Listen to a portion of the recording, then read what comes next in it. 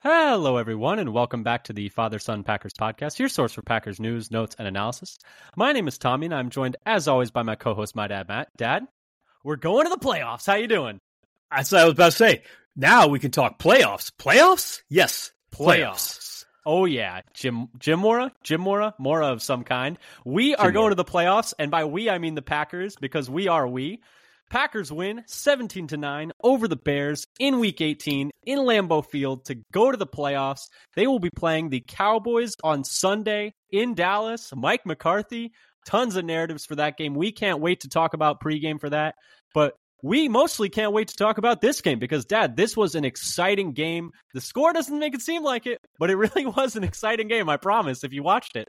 It was a little hair-raising, a little nail-biting there for the Packers for a little bit, but we're going to be talking all about it, performers of the game, what we liked from the offense, what we liked from the defense, what we didn't like from the offense, what we didn't like from the defense, what we didn't like from the special teams.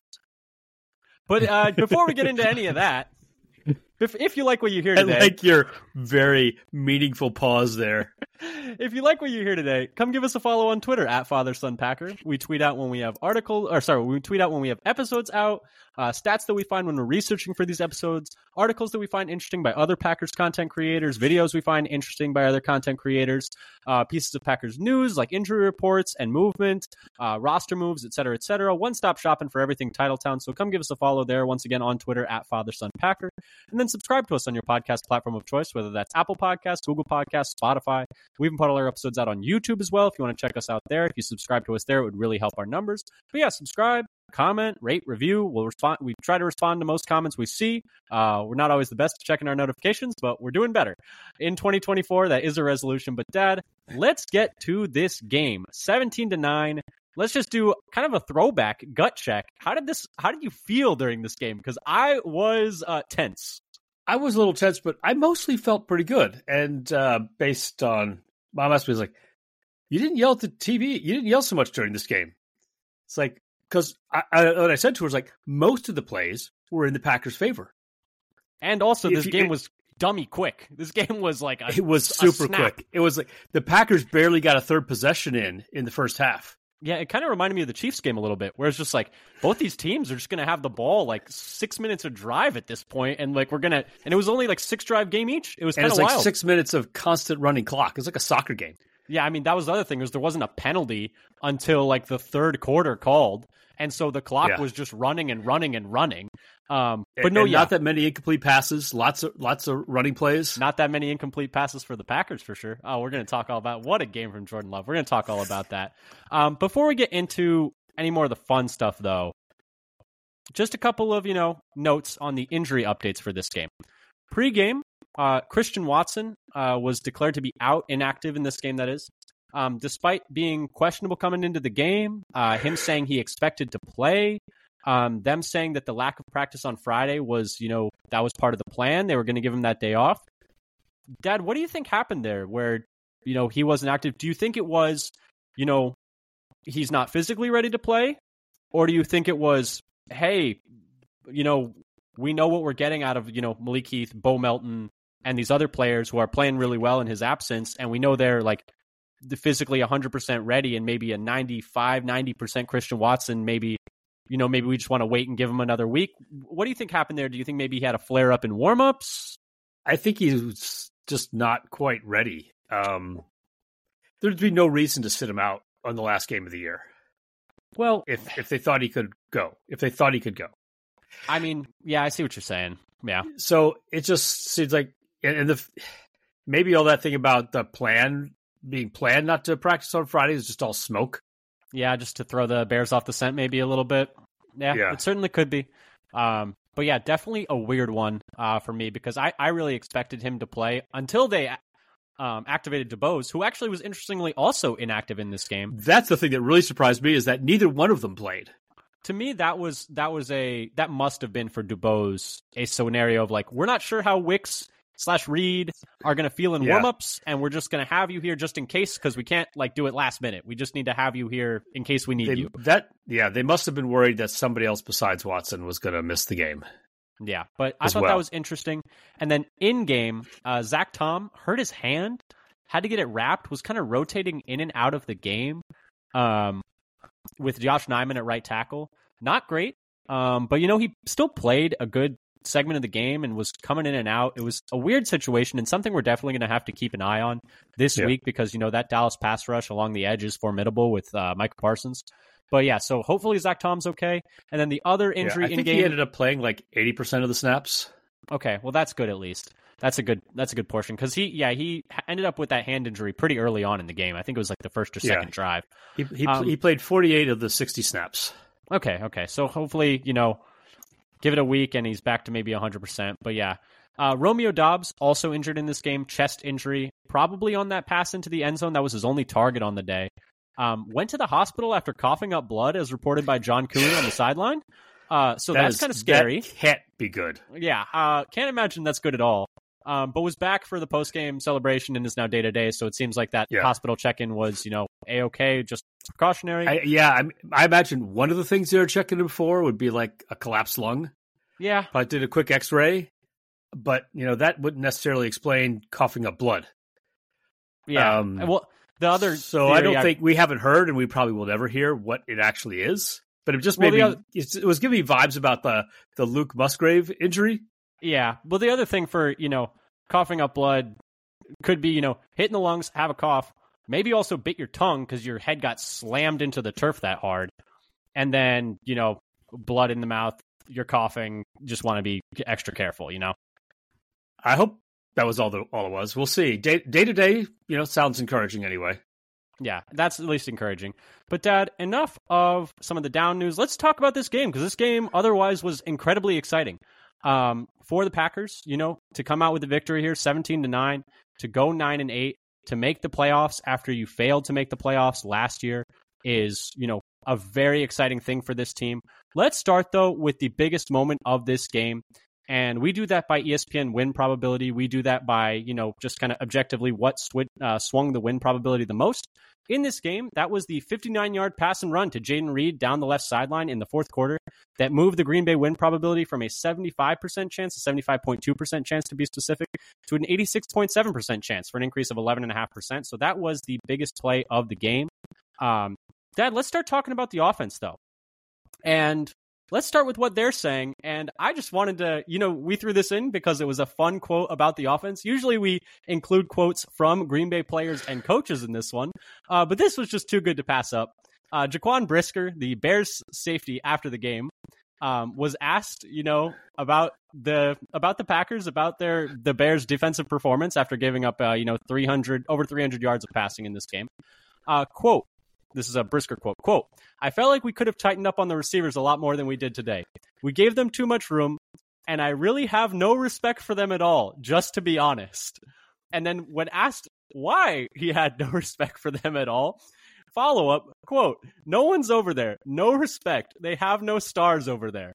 Which, amazing. Just amazing quote to drop after you've had 300 yards hung on your head. It's truly fantastic. Aaron Jones. And I love Aaron Jones' response on Twitter.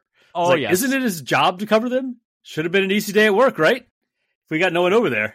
That was a quote, by the way. That was what Aaron Jones responded on Twitter. I think Preston Smith also had a response on Twitter. You can go find that. I think we retweeted it.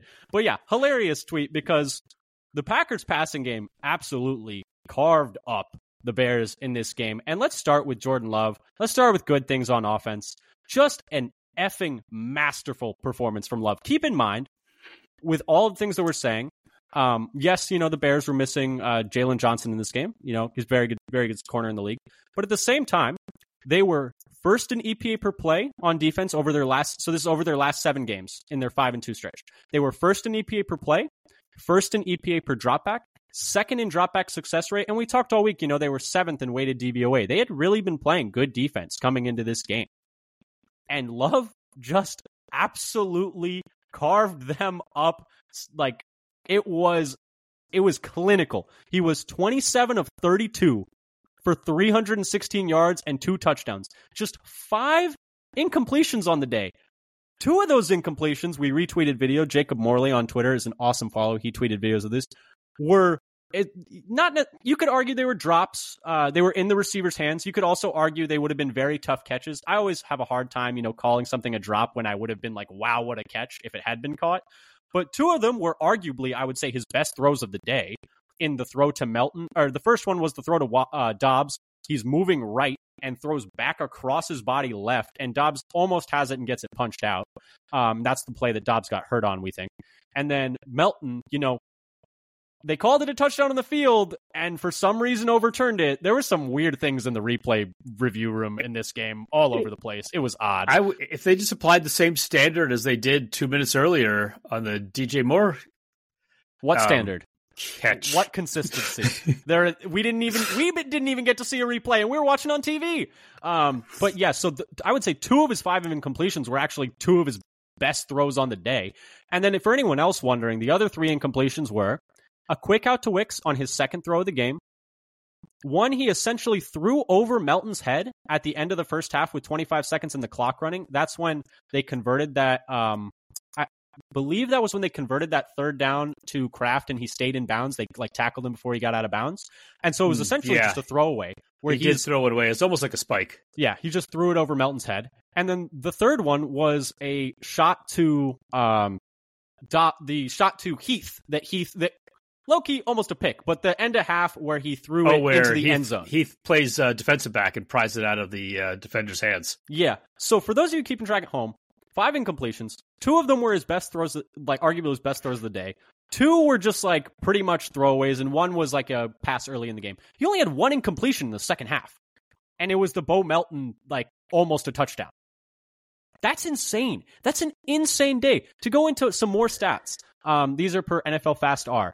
In terms of quarterbacks in Week 18 who played at least 10 plays, he was 7th in the league in EPA per play, 2nd in success rate, 4th in completion percentage over expectation, 7th in EPA per dropback, 3rd in dropback success rate, and then 4th in EPA per pass attempt. A lot of those EPA numbers are actually even being pulled down by the fact that the real only one mistake he really made. I mean, you could argue the throw at the end of the first half that was almost picked was not a great decision, but it is what it is. But the real only big mistake he had was the fumble that kind of breathed some life back into the Bears. Shout out the defense for getting a stop there and forcing a field goal. But he really shouldn't have ever had to run that because he had checked to a pass play. He was looking left, and no one turned. Three receivers over there, and not a single one turned around and looked back. A free cut to the outside, which is what I think he was looking for, and he's about to throw it, and then he realizes no one's coming out of their break, and he sees all the linemen going downfield. So if everyone else was on the wrong play, you could argue maybe Love messed up the call there. Fair enough. That quarterback non-sneak. Yeah, if 10 other guys are doing one thing, maybe. But so he's forced to run it because there would be an illegal player downfield if he were to throw it even, and so. That's his big negative play on the day, and he never really should have been in that position to begin with, honestly. Third down specifically, he was nails in this game. The Packers faced 10 third downs and converted on 7 of them. All 10 of them were Jordan Love dropbacks, despite 4 of them being 3 yards or fewer, which I think just shows, how much weight they're putting on his shoulders and how much faith they have in him with that coaching staff. On third down, Love was 7 of 8 for 76 yards and 2 touchdowns. His only incompletion being the drop touchdown, quote unquote, to Melton. And the other 2 dropbacks he had on third down were a sack and then the scramble that he had. So very insanely successful on third down in this game. No one in the league with at least 5 third down the 5 third down plays, 5 third down dropbacks, that's amongst 33 different players, had a higher success rate. And despite that fumble on third down, he still had the 8th highest EPA per play on third down this week. So just a great performance from him. He was PFF's highest graded passer on the week for whatever you want to put weight-wise into that by a wide margin. The gap between him and second was as big as the gap between second and 8th. And, I know, a good amount of the better quarterbacks in the league, the counter argument is we're not playing this week because their teams had, playoffs wrapped up. But still, an incredibly dominant performance from Love Dad in a game they had to win. And a game that the numbers are insane. And honestly, he might have been even better than the numbers. Yeah, because a lot of those throws, it didn't matter if there was pressure in his face, like the first down to Jones, maybe on the first possession. Moving right, throwing left, finding space, hitting receivers in stride. The accuracy he had today was really, really good. It was nuts. I mean, so maybe his best of the year of having accuracy on the move. Didn't matter if he was running right, throwing left. Didn't matter if he was off his back foot. Didn't matter if he jumped in the air. The throws are all on target, except for maybe the one to Wicks on like the second play of the game. He missed him wide. Second play of the game. Yeah, but after that, he was just on fire. I mean, I struggle to think of like what his best throw of the game was. Was it either of the ones to Melton or Dobbs that were incomplete? Was it the one to Reed and the hole shot down the left sideline? It wasn't technically the turkey hole, but it was like pretty much the turkey hole as he's drifting I was thinking left. That was that to Reed. The turkey, the one to Reed was the long one. That went for like 60 yards. Yeah, yeah. My favorite pass was the one to Melton on their drive in the second half for their second TD drive, right over Kyler Gordon's hands and in front of Terrell Smith. It's like it's on the left side. He had another really good one to Melton that went for like 40 yards. I think at the end of the first half that would have like set them up for that field goal. The one where Melton just keeps running and running and running. Because I thought the one that you're talking about was up the middle? No, it was on the left hash. But then you have other plays like the one to Tucker Kraft at the end of the game. That to ice the game where he's rolling out with a guy on his heels and puts it right in Kraft's hands. You have the one to Reed on 3rd and 2 from their own 14 where he just throws. That was also at the end of the game. It was the third down before that Kraft third down where he hits that 3rd and 2 to Reed as he's streaking, across the field from left to right. I mean, there was just throw after throw after throw in this game that were just insane. He was playing out of his mind. It's probably his best performance of the year, I would say, especially considering the fact that the Bears had a pretty good pass defense coming into this game. I mean, just sensational. And the young pass catchers in this game, Dad. Jaden Reed, 4 catches for 112 yards on 4 targets, including that huge third down catch on 3rd and 2 from Green Bay Zone 14 on the final drive of the game. Just the second Packers receiver with 100 yards on the season. Amongst the Packers, he led the team in yards, air yards, yards after catch, EPA per target, and success rate. Those are per NFL FastR. And he was second in the league in Week 18 in yards per target. He was 4th in receiving yards, and he was 9th in EPA per target. So an awesome game from Reed. And then Wicks, 6 catches for 61 yards and 2 touchdowns on 7 targets, was the only player for Green Bay to get into the end zone in this game and led the team in receptions. The route on the first touchdown, I mean, he just had the corner completely guessing. He put him in the blender. Yeah, it was very, very mean. It was bullying. It was especially meaningful to him, apparently. They reported after the game that it was actually the birthday of one of his former Virginia teammates who lost their life in that tragic shooting. So he was very emotional after the game and during the game.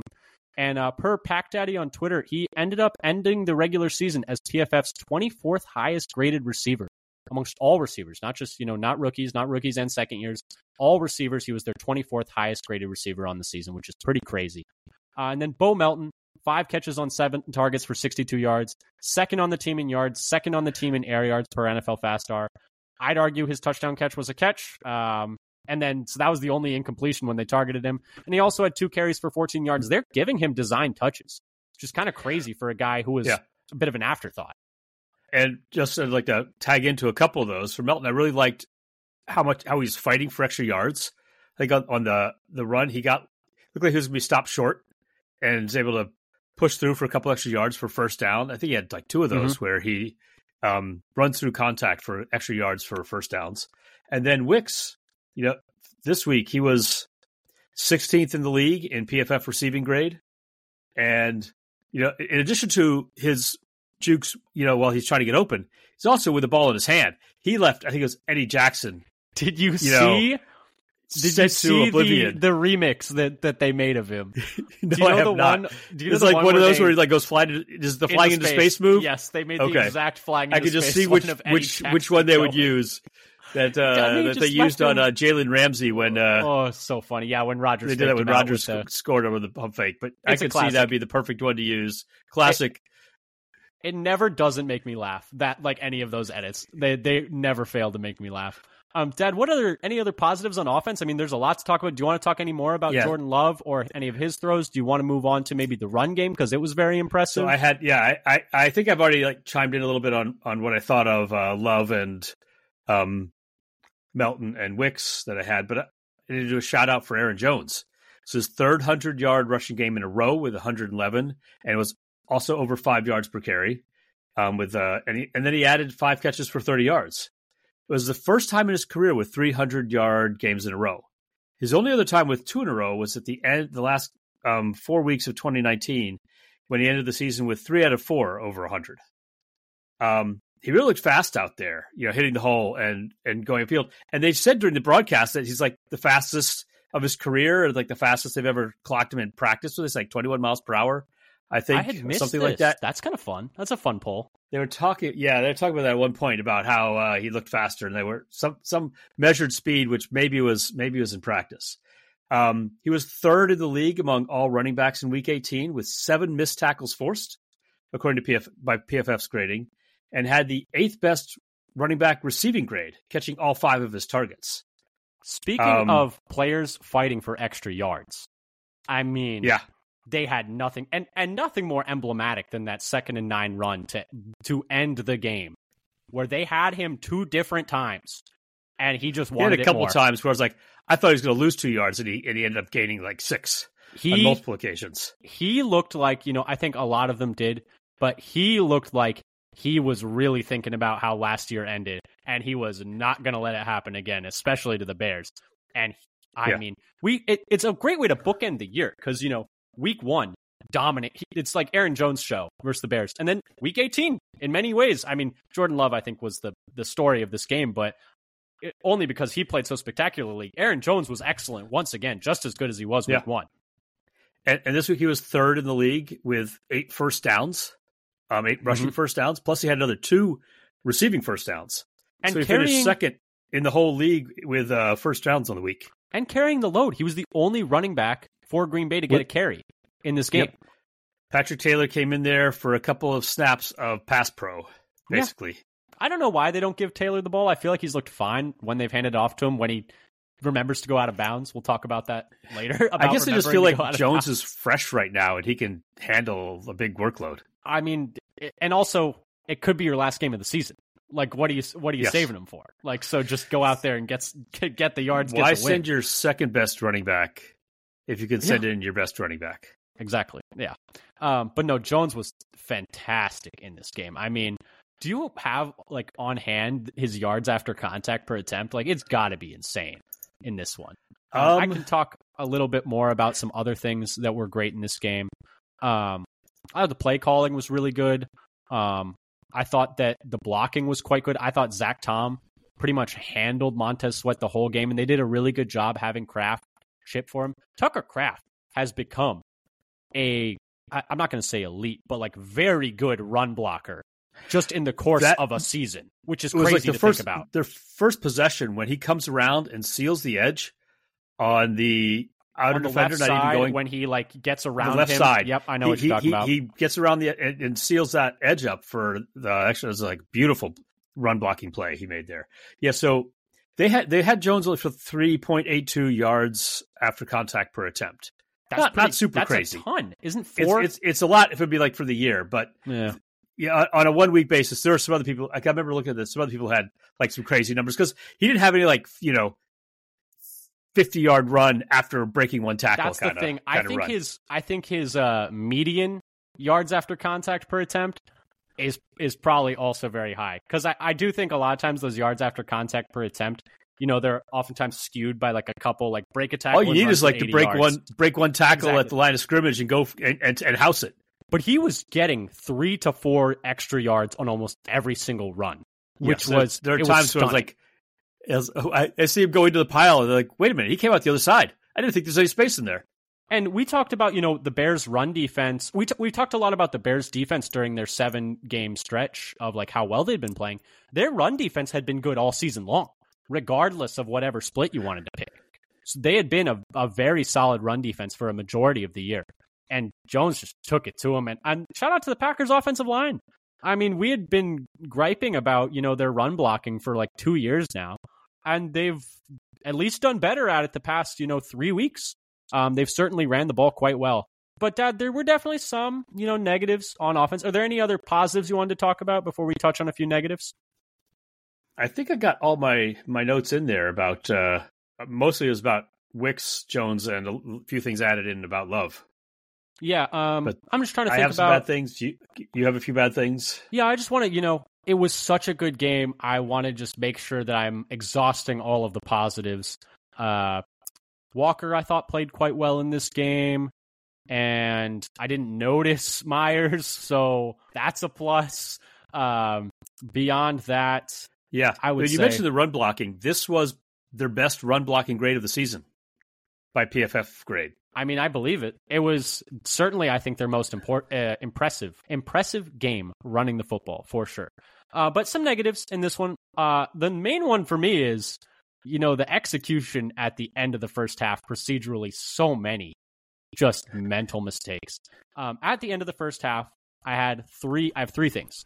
Number one, most of the league would agree when you have 2 timeouts and the opponent is, clearly going to kick a field goal, you should probably take the timeout with Chicago running the clock. And the idea is it is better to have 150 and 145 and 1 timeout than like 115 and 2 timeouts. And the idea is the opponent will always, you hurrying up to snap will take less time than the opponent taking all the time they can to snap. Right. So like, if you take your timeout, one less timeout, but you're going to be faster than that snap, like that they're taking. So just take the timeout. It's simple math. If you take a timeout when they have the ball, you're going to save 40 seconds because it's going to run the whole game clock down. And you can get a playoff even if you take your time like 20 seconds. Yeah. It's just, you're saving more time by taking the timeout on the opponents when the opponent has the ball. That's number one. Number two, Kraft, my guy. You have to get out of bounds there both times. The second time, obviously, is not his fault. And also, it's like you're trying to get a first down because it's 3rd and 1 and you're trying to get into field goal range. And he's fighting for that end line or fighting for that sideline.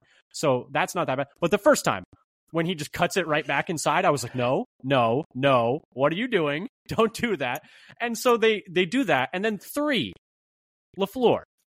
Why are we effing around trying to get an extra 4 yards and like run the clock out? When the risk is you get tackled in bounds, which happened, and they ran out of time and did not get to kick it, or you throw a pick or turn the ball over, etc. And the difference is a 40-yarder versus a 37-yarder. If that difference matters, you need a new kicker. That was just such a... I was so angry at that play at the time. It was one of the few plays I was angry at during the game. And Romo was calling it before it actually happened. And I'm like, no, that's a terrible idea. Why would you do that? Because he's saying, oh, this is what they should do. No, you either throw it to the end zone, because from whatever they were, the 25-yard line, it probably would take you 7 or 8 seconds. If it's incomplete, you still got 3 seconds left. It was the 22-yard line. You just got to make sure you take a sack. It was the 22-yard line because it would have been a 40-yarder. I looked at it, and so they got it to the 19 instead. And so it's like, if the difference between a 40 and a 37-yarder to you is worth that risk, then you have the wrong kicker. That's all that means. And I would have at least respected it if they went for a touchdown. Yeah, at that point, screw it. And the thing is, if your other argument is like, oh, we didn't want to give them the clock, like any time on the clock back. If you think 5 seconds is too much for them, you have the wrong special teams coordinator or defensive coordinator. Like, it's not worth the risk. And it almost, well, not almost, but they blew that for 3 points. They took, the sack was a pretty good play by, the Bears. I think it was DeMarcus Walker beating Rasheed Walker, I believe. But, they get knocked out of field goal range there. This game, should have been 13-6 or maybe, 17-6 if they had been able to score a touchdown on that Dobbs one at half. And instead, you go up into half, 1 point up with, the Bears having all that momentum because they just, pulled the fast one on you and tricked you and you didn't score any points even though you drove it down the field. And so they're not lucky, but it's good that they kept it up in the second half and, kept the pedal to the metal and the offense kept ticking. But if it hadn't and the Bears had pulled ahead, we would have been, thinking about and just bemoaning the fact that they just gave points away 2 different times in the first half. And the second time at the end of half is the one that really sticks out. And you're really able to be like, these 3 things are all massive red flag decisions. What were we thinking here? Yeah. I mean, that's just, you really have to stay away from bad process. And what they did at the end of the half was just bad process. the missed field goal, it's like, yeah, that's just a misplay. I just messed up the play as opposed to making bad choices. And the thing Try is, to avoid making bad choices. Not taking the timeout on Chicago, that's like, there's no pressure there. Like, you're not on a time crunch or anything. Like, you should know that that's what you should do. And then Kraft, because they still had 2 timeouts at that point. They had 2 timeouts. They would have had another timeout still. Kraft not running out of bounds, like, he's a rookie. It is what it is. It hurts, but he's a rookie. But Matt LaFleur, like, come on, man. Lock in. Let's lock in there. We had to win that game. We still did. But if we hadn't, there would have been a lot of questions about what happened there at the end of the first half. Any other negatives on offense, Dad? So I had a few things. Basically, the missed opportunities. Basically, 2 lost field goals, a miss, and a failure to even get an attempt, and not converting the 2 of the contested catches in the end zone. What it led to is the Packers didn't score as many points as you would have expected for the amount of yardage they got. For the season, they've averaged 15 yards per point per teamrankings.com, which is right about league average, like 15.5. And in this game, it took them 25 yards for each point because of the missed opportunities. Now, what's interesting is because 17 sounds really low, but there were so few possessions in this game. They still scored 2.42 points per drive, which would be 7th in the league this year, and is actually almost a quarter of a point more per drive over their season average. There were just so few possessions in this game, only 7 for Green Bay and 6 for Chicago. So I slipped in a little bit of positive in there. I mean, at the end of that, but so they weren't very efficient with their yardage in the end because of missed opportunities. Yeah, missed opportunities. I mean, you only go 2 for 4 in the red zone, I believe. Like, that's not great. But at the end of the day, I don't really want to end on a negative for the offense. The offense was great. I mean, you have 430 yards of offense. You have 308 yards net passing. You give up only 1 sack on the day. You also tack on another 124 yards rushing on 4.6 yards a carry. I mean, it was a stomping on offense that 17 points really does not show. Moving on to some things we were thinking about, though, or things that made us think, some things we have questions about. The one that I had for the offense was Bo Melton in this game led all wide receivers on the team in offensive snaps per PFF with 45 snaps. And was getting, design touches for him, carries. So where does he factor in on the wide receiver depth chart? We don't need to have an answer for that right now. It's just something that I'm keeping my eye on and I'm thinking about. Dad, what are you thinking about in this one? Anything make you think on offense that you're kind of just keeping an eye out for? Well, so you wanted a little bit on a more positive. So Love was only pressured on 4 out of 30 dropbacks. And Montez Sweat, that we only had 1 pressure on the day. But in addition to that, Love had a passer rating of 118.8 when he was pressured, with 3 first downs on his 3 pass attempts. He got sacked once, and he got 3 passes off, and he was 3 for 3 for 3 first downs. Freaking good in this game. I cannot get over how good he was in this game.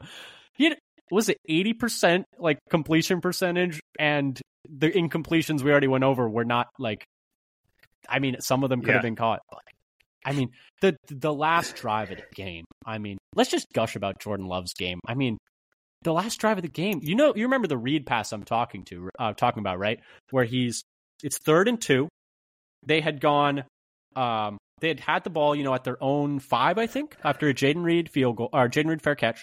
They go run play for -2 yards, or -3 yards. -3. And dump off to Musgrave for like 8 yards, 9 yards, something like that. It was for 11. Oh, okay. But it wasn't enough for a first down. No, to make it 3rd and 2. And then, have you seen the end zone angle of this throw to Reed? Do you remember what it looks like? I don't know if you've seen the end zone angle, but I have where he's coming where he sees there's actually one guy clearing, and then Reed comes across, and he's laying it there before Reed is even coming around. The way he torques his arm like around essentially a rusher coming into his face, and just lays it perfect. And then Reed takes a shot. Shout out to Reed for holding on to that ball, because if they have to punt there at their own 14, I mean, Chicago's offense hadn't been doing much, but you're giving him a chance to win the game there. You'd be giving it to him most likely at midfield. Yeah, and then the one to Kraft as he's sprinting out right. I think Ross Uglin put this best. 3rd and 8, a first down gets you to the playoffs. And he goes and sprints away from pressure, throws across his body perfectly into Kraft's arms. I mean, it was so good. But, Dad, let's move on to the defense in this game. We've talked a lot about Love. Anything else you wanted to add on the offense, though, before we move on to the defense? Any other Love throws you want to gush about? Here, let's talk. We just keep talking about it. Some other throws that I thought really stood out in this game. We talked about, the Reed hole shot. We talked about the one that he layered over. You said you thought it was to Melton. I thought it was to Wicks. I could totally be wrong. I think it's Melton, but it was, and I was checking the numbers who he beat with it, and it was Gordon, and we could also be thinking about different plays as well. It could be we're talking about 2 different plays. I was having this discussion earlier when we were talking about the game about which play I was talking about, whether it's the same play that you were talking about. Yeah, and then the Wicks touchdown, which you said made you nervous. I was like, wow, what a throw. The one where he hops off his back foot. You can see it a little bit better from the end zone where you can see how do you agree Wicks now that it was an awesome throw? It was also an awesome route. Yes. By Wicks, where he gets so open when he's first releasing it.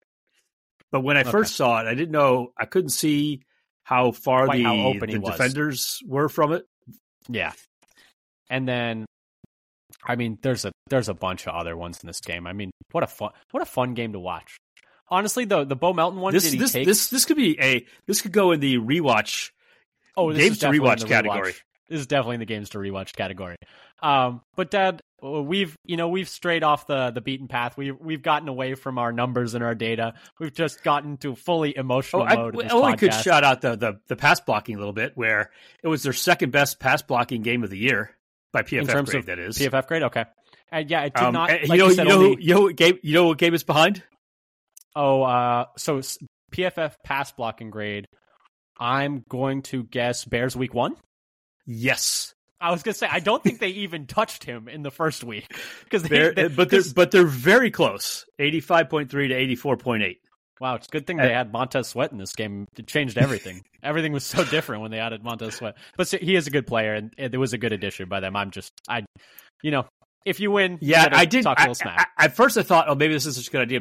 But then, they did sign to long term, and I was like, they've completely turned their defense around after it was one of the worst in the league at the beginning of the year. Now they're actually good.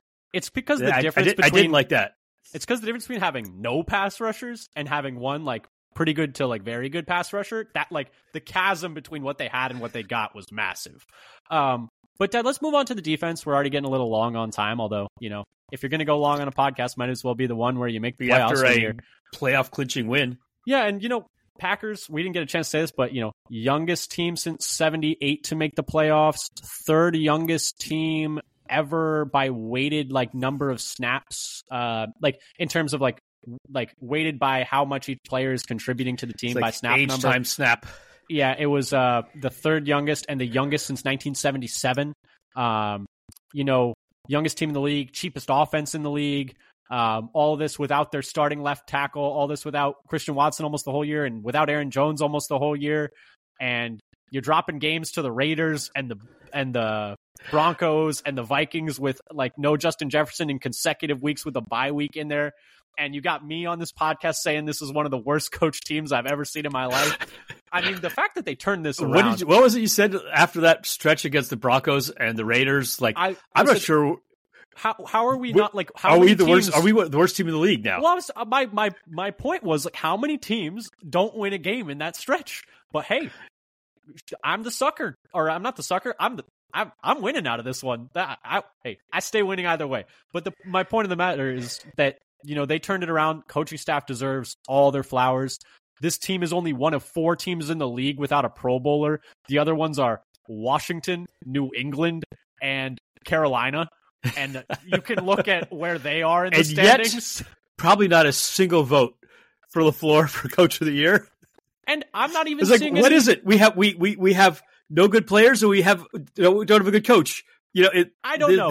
Doesn't make sense. And we're not going to get Executive of the Year either, apparently. Apparently, that's also not one that we're favored to get at all. I don't really understand. Yeah, whatever. It doesn't. We couldn't have had good drafts if we're made the playoffs with a bunch of first and second year players. The thing is, though, you do look at the numbers, and I was thinking about this, who would even make the Pro Bowl, from this team? just because a lot of the best players have missed time or like their numbers aren't super impressive. Right. I think the only one that probably should have, as an alternate at least, is Jordan Love. Is Love. Love should have made it.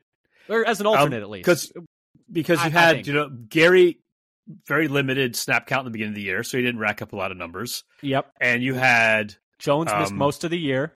Jones missed a big chunk of the year. Watson missed... And the receivers, basically, the passes have been spread out amongst like 6 players. Exactly. Everybody's contributing, so nobody's racking up big stats. Yeah, and then on defense, Jair had a down year. Bakhtiari was out. Elton, had a fine year, but if you're a left guard on like a 500 team, no one's really going to notice or care. But yeah, so I was looking at it, I was like, honestly, like, I don't know who would make the Pro Bowl besides Gary, but like he missed a good stretch. Maybe Kenny. I think Kenny's maybe the one that got, the least. Like, I think he had a career high in sacks. Oh goodness, we're gonna look at all of this in the offseason when we talk about it. But yeah, since we're talking about Kenny, let's talk about the defense and let's talk about the interior of this defensive line. But before we do that, some things that they're saying. Quick quote from Preston Smith. Quote: Joe B's been dialing it up. He gets a lot of hell in the media, but we've come together. We play for Joe B. That's Joe Barry. Shout out Joe Barry in this game and in the Vikings game. They had. I really liked, I think my big positive is, since we're getting into good things for the defense, is they were way more aggressive. According to PFF, they sent Quay Walker 2 times and Devondre Campbell 2 times against true pass sets. So, like, actually sending them as pass rushers. Walker ended up with a pressure and a sack on such plays, and Campbell had 2 pressures. That's back-to-back weeks for PFF of sending Walker multiple times as a blitzer, just on, true passing downs. They did it against Jaron Hall, and they did it against Justin Fields to great success. And this is something we talked about in the pregame, Dad. You highlighted this, but Justin Fields was the 24th ranked quarterback in the league in terms of like the difference in his rating from when he was not blitzed to when he was blitzed, and they took advantage of that. And so I would say, shout out Joe Barry, tip of the cap. We criticize him when things go poorly, like in that Carolina game. I still don't necessarily think he should be the defensive coordinator going forward next year, but these last 2 games, he's done a good job, and so we're going to credit him when he does that. I thought they contained Fields as a runner very well. Is there anything you wanted to add about that aggressive nature that they were aggressive approach they were taking on defense? Or they were the front was getting home a lot, or into the backfield a lot, both on pass and run plays, running a lot of stunts. Interior D line was great. Yeah, and I wish it's the kind of thing that you wish they would do more of in games against what you consider to be inferior opponents. Take it to them. Not just like hang back and hope they make a mistake. Yeah, and that I think has often been. Doesn't it seem like we do better against good quarterbacks than bad ones? We talked about this in the year. Like we're just the doppelganger imitating whoever's looking in the mirror. I wonder if it's like a lack of blitzes that is the reason for that, because you can't really blitz the really good quarterbacks; they will just destroy you. And you can blitz the like bad ones who will just sit back there and pat the ball. And so maybe the fact that we just never blitzed was just like, maybe that was the weather vane or however you want to say it. I don't know if that's the right coin of phrase. But barometer, I guess. But beyond that, though, I thought the defense played really well. Like you said, interior pass rush. Wyatt had 4 pressures and a sack on just 10 pass rush snaps. Carl Brooks had 3 pressures and a sack on just 10 pass rush snaps. Those are both per PFF. He was also, Carl Brooks, that is, the highest graded defender for PFF for the Packers on the day. Kenny, like you said, had 5 pressures and a sack. Great day from the interior pass rush. I mean, they were just getting after. I mean, the Bears, had a backup center in this game, and then their right guard got knocked out. Packers took full advantage of it, and they were even smoking their left guard, Tevin Jenkins, who's a starter as well. Justin Fields, who was beating him? Wyatt beat him bad. Carl Brooks beat him bad. So did Wyatt. They both beat him really bad. Yeah. Carl Brooks was the one. It was the last play of the game that the Bears had on offense. Carl Brooks just rips through his hands, sacks him, and the Bears never got the ball back. It was incredible. And then they contained Fields as a runner very well. He came into this game leading the league in terms of yards per game, averaging over 52 rushing yards per game, leading the league amongst quarterbacks, that is. And then today, only 8 carries for 27 yards with a long of 7 yards. Excellent performance from all 11 guys. I thought they tackled mostly pretty well. A couple times where they didn't, but I think just overall to hold them only 9 points, there are definitely some negatives we can talk about from the defense, but I think, mostly a pretty decent day, a pretty good day. Yeah, so I had that they only gave up 4.2 yards per play, a number that would lead the league. On the season, the Jets led the league at 4.6 yards per play. That's a good point. The Bears came in averaging 5 yards, finished the year averaging 5 yards per play, and they just averaged 6 yards per play in their previous game. The defensive front was fantastic getting the field, backfield, run play, or pass play. They had like 10 negative plays for the Bears offense. I think like 5 sacks and 5 tackles for loss. Yeah, I mean, we talked about the interior, but the edge guys were playing the run quite well. Preston looked good. Yes, Barre had some good moments. Lucas Van Ness had some good moments. Sorry, I'm raining on your parade. I'm stealing your thunder because they had their 5th best run defense grade on the year, and on the run plays, both Gary and Egbare at the edge had negative average depth of tackle, meaning their average tackle and run plays was in the Bears' backfield. Yeah, not very many run play tackles, but 11 of the 25 run plays. If I can just say one thing, he did the same thing twice. I don't know why they weren't ready for it, and I don't know if maybe Fields, because it was 2 boot, I think, options where you mean what Gary did coming in from the offensive right, or it was Egbare on both. Yes, where it looks like maybe Fields had the option to keep it and boot out with it if he wanted to, and he didn't either time. And Egbare just crashes in and just rips him down in the backfield, for negative 2 yards one time and negative 1 yard once, or the other time. And I was just like, and he did actually, I think, a pretty decent job of not crashing down immediately, and at least making it so he could possibly play the keeper aspect if Fields had chosen to keep it. But yeah, no. So I thought a really nice game from Egbare and Gary playing the run. Gary got sucked in a couple times, but it is what it is. And then of the 25 run plays, 11 of them ended in solo tackles by the defensive front, with an average depth of tackle on those of only 1.5 yards. I like that. Which is really nice to see. Yeah, and I think there's maybe just one missed tackle on those run plays. I like and that. Chicago only averaged 3 yards per carry. I like that single, solitary tackle by a defensive lineman, because that's the D lineman getting off their block and not having to clear the way, for the linebackers, not just having to eat blocks. Like, they're getting upfield and making plays. And I think there were a couple times where they maybe got upfield a little too aggressively and got ran by, and that's happened in the past too. But I think in this game they did a really good job of hitting that happy medium. Yeah, and so overall they defended the run. I felt like one of their best of the year.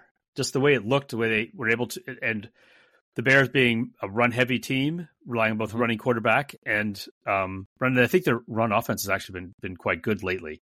And the D-line edge players were able to, every D-line or edge player except for Slayton and Wooden had a pressure, and Fields was pressured on 15 of his 24 dropbacks. Oh man! So over 50%. Goodness. And with Clark leading the way with 5 pressures, including a sack. Do you think? I'm going to pop this on you. O-line playing bad? Him holding the ball too much? Or combination? I did not feel like he was back there patting the ball that much. Okay. I was curious what you thought. Just thinking how I felt at the time, that he's just back there patting the ball. I think there was some several times where the offensive line got beat pretty quickly. So is that we were so good or they were so bad? Or, little column A, little column B? Little column A, little column B. I mean, we're playing against, their O-line isn't great to begin with, and then 2 backups along the O-line that's tough sledding for any team. There were some negatives, though, or anything else you wanted to add on the positive side. I thought Lucas Van Ness looked good. I thought Carrington Valentine should have had a pick, but, he got back and got that PBU. But no, yeah, I thought yes, and I think somebody even made a comment on the broadcast about that's why he's on defense. That is why he's on defense. For me, though, bad things. You mentioned, and I thought the yards per play was actually very interesting, and that was not a stat that I realized. I did think that they let him move the ball maybe a little too easily for large stretches of the game. Like we talked about how... Oh, I have a note on this too, we talked about how few possessions there were in this game, and that was part of it was, the Packers were driving the ball pretty much at will a lot of the game. But the Bears were having a really good time driving the ball too. And I want to, be fair to the Packers defense. They were often stuck with poor field position, and we'll talk about the special teams later. And their ability to, hold down after, that fumble and keep them to a field goal, et cetera, and then, some really good field position off of kicks for the Bears. but they let them move the ball on surface. 192 total yards is awesome. But only 6 drives, and it was a really fast game. The Bears came into this game averaging around 29 yards per drive, which would rank around 22nd in the league. And in this game, they averaged 32, which doesn't feel like a lot, but that would be 12th in the league. So very far above their average. And they got to at least the Green Bay 26-yard line on 3 of their 6 drives. And the reason I said 26 is because, 25 is red zone, but 26 might as well be red zone. So I figured I'd include that too. But yeah, so they were getting deep into Green Bay territory quite a bit, which is just not quite what you want to see because it's not like the Chicago offense is particularly formidable. But hard to be too mad in a day where you only give up 9 points. But I just figured I'd add that in there because it wasn't like a phenomenal day from the defense. They had a lot of negative plays forced, which I think was that was the exciting part. Is they forced a lot of negative plays. But they did let, the Bears, do you know what the buzzword is of the fantasy season is matriculate? They let the Bears matriculate the ball down the field quite a bit. Yeah. Are they enrolling in college? But I had kind of a similar thing that I felt like they had a slow start to each of their defensive possessions. Chicago got into Green Bay territory on all 6 of their possessions. Yeah. Yeah.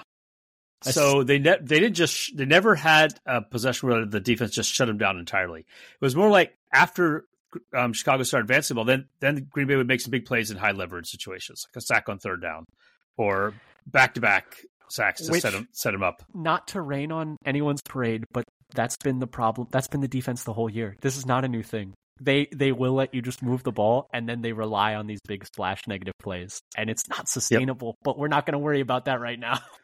I like how you whispered. Audience, could you hear that he was whispering that? It's fine. It's fine. It's only one game. It's all that matters is we made the playoffs, and we'll see what happens from here. But we made the playoffs. It was fun. Yep. So that was what I had for my negative. Really was that. Basically, it wasn't just a slow start to the game. It was a slow start to every single possession on defense. And then they would start making plays after they advanced it like 20, 30 yards down the field or more. Mm-hmm. Yeah. But then moving on to things that made us think. Oh, yeah. I have a fun one. Do you have a fun one? Well, so I said, Jair had his second best passer rating against of the season after having a week of vacation. I really do think he was just – I don't think he was 100% for that Carolina game at all. I don't think he was really healthy enough to play. I think he just wanted to play because it was a hometown game. But I think if it was anywhere else, he would not have played that week. He needed another week or two. And I think we saw it in this. I mean, it's not the toughest competition. I mean, DJ Moore's a very good player, but I still think he clearly looked more physically ready in this game, in my opinion. Yeah, the only week where he was better in pass rating against was week 1 against Chicago. And then he had his 3rd best yards per snap mm-hmm. on the season behind that week 1 against Chicago and the Raiders game. So by a couple of metrics, this is one of his better games of the year. No, yeah. So maybe this will be a sign of good things for the playoffs. He just has to hold up for the next 4 weeks of playoffs. Yeah, and hold up through 4 weeks. Win the Super Bowl, not just make it. Clearly, that is the goal now, and the expectation is they're just going to steam through. The thing that made me think, though, just, a question. Is this more aggressive play style on defense, where we talked about back-to-back weeks of blitzing Quay Walker multiple times just on regular passing down? Is it a product of playing Jaren Hall and Justin Fields? Or do you think they're going to be more aggressive going forward? Just is that here to stay? I'm kind of hoping it's the second. I'm hoping that they will stay more aggressive. Obviously not blitz with reckless abandon against quarterbacks that are going to kill you. I don't think this game plan, I don't think would work against Dak Prescott, for instance. But I do think, Quay Walker, some of his best traits, really pop off the screen when he is asked to be closer to the line of scrimmage and be coming downhill. And I think he works really well as a blitzer. And I think in order to get the most out of him, they should utilize him more like that. And they've done it the last 2 weeks, which has been nice. You know what Andy Herman's theory is? He was talking about this on Pack-A-Day. Do you see this? I think I missed this. He is wondering if the more aggressive nature on defense is just LaFleur, and that Matt LaFleur is just going way more hands-on defense and is practically calling the defense and is like, hey, we got to be more, or maybe not practically calling the defense. Maybe that's a step too far. I don't want to put words in Andy Herman's mouth, but just he was hypothesizing whether or not, maybe a lot of that more aggressive style of play is a mandate from LaFleur, which, these are just things to think about. let's move on, Dad. Let's wrap things up. We're getting a little long. Special teams. Woof. Not great. Not great at all. The field goal operation, Carlson missed that 41-yarder. I didn't think the snap was very good either. The whole operation was bad. Carlson, the kick coverage, Chicago, had essentially 4 kick returns. They started at the 31-yard line, the 34-yard line, the 22-yard line, and the 32-yard line. So excellent field position on almost all of those. And on the one that got to the 34-yard line, we only kicked it to the 10-yard line. Why? Yeah, Why did we that can't have been on purpose, right? I don't know what happened to that one. Yeah, either. It looked weird. And they gave up 28 yards per return. Yeah. Which isn't good either. And it's not like Felix Jones is like, he's good. He's a fine kick returner. But it's not Devin Hester back there. Like, it's not, that was bad. Like we said, that missed field goal. I do like that Carlson, bounces back when he misses them and he's able to make the next one. But what is it? 5 straight games with a missed kick? That's not tenable. I'm pretty sure it's something like that. I heard on another podcast. I can't remember which one, but I think it's like 4 or 5 straight with a missed kick, and you just can't live like that. And I don't think it's all on him. There've been bad snaps in there by long snapper Matt Orzek, who was paid to come in here, paid good money, and I don't think he's been better than. He's been better than Hunter Bradley, but you're paying for a bigger jump than that. So I don't really know. Shout out Whelan for holding well. He didn't have to punt in this game. Whelan, you get a pass. You're cool. Jaden Reed, no punts. No punt. Jaden Reed, you fielded all your punts. But no, the special teams is a disaster. The only thing saving, I wonder if the defense starts playing well enough that everyone starts looking at Rich Bisaccia like, so you're the bad coordinator. But anyway, that's just my thoughts on the special teams. Dad, did you have anything else you wanted to add there? Should we wrap things up? That was pretty much it. Things just some bad execution, and Chicago was looking out like doinking one through the. I can't believe the uprights. Doinked one through the uprights. This game had like everything that you. In the first half, I was like, this is how you lose a stupid game like this. Like, you miss a 41-yarder, they bank a kick in, you don't get a kick off at the end of the half. And I was like, this is how you. And then in the second, I was like, you fumble when you're clearly driving. It's only a 1-score game. Like, what are we doing? But no, yeah, it was so much wanted stressful. To get that up to 2 scores. I was so tired of being up by only a touchdown and a 2-point conversion. Yeah, no, but thankfully. Everyone stepped up there at the end, and it all worked out. And the Packers are in the playoffs. You know how much I loved the fact that we didn't get the ball back? Thank goodness. The Bears never got the ball back? Oh, that was Thank like goodness. heaven. Yes, I was honestly still like, even after Kraft had that catch, I was like, 30 seconds. They can still get it with 30 seconds. It's not nothing. I wasn't, when you said like they clinched it with that Kraft first, that's like, I didn't really feel completely like they had until Jones literally ran. Until Jones' first down, and then they could just kneel it out. It was actually over. Yeah, no, I agree. But a really fun game as we wrap up here. Packers making the playoffs. Dad, who is your player of the game in this one?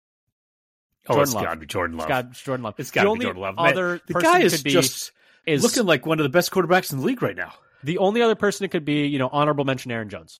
Great game from him as well. Honorable mention Aaron Jones. Yeah, but no, it's got to be Jordan Love. But Dad, what a fun freaking game we got to watch.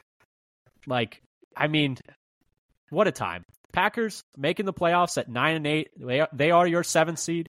They will be traveling to Dallas at 4:30 Eastern time on Sunday.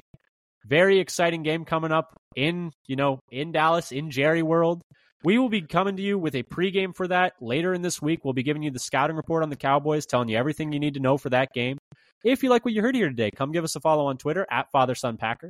We tweet out when we have new episodes out, stats that we find when we're researching for these episodes, articles we find interesting by other content creators, and videos we find interesting, pieces of Packers news like roster moves and injury reports. One-stop shopping for everything Titletown, so come give us a follow there, once again, at FatherSonPacker. And then subscribe to us on your podcast platform of choice, whether that's Apple Podcasts, Google Podcasts, Spotify. We even put all our episodes out on YouTube as well if you want to check them out there. If you subscribe to us there, it would really help our numbers. So yeah, thanks so much for listening. Dad, anything else you want to add on? Packers make the playoffs. Packers make the playoffs. We get to play at free football. Jerry World again. We get to play more football. At another playoff game at Jerry World. The last time that happened, it went well. It did go. It went quite well. But anyway, thank you again so much for listening. We'll be here later this week giving you that pregame and scouting report. And until next time, go Pack Go. Go Pack Go.